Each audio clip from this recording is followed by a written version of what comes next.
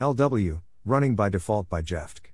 Welcome to the Nonlinear Library, where we use text-to-speech software to convert the best writing from the rationalist and EA communities into audio. This is Running by Default, published by jefftk on January 5, 2023 on Less Wrong. In video games it's common for characters to run by default. It's faster, why wouldn't you?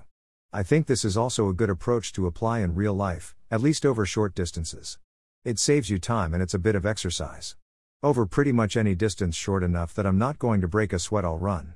I've done some of this most of my life. I can still hear my middle school principal shouting to stop running in the hallway, Trey, though over the last 5 years or so I've pushed myself to do it more consistently.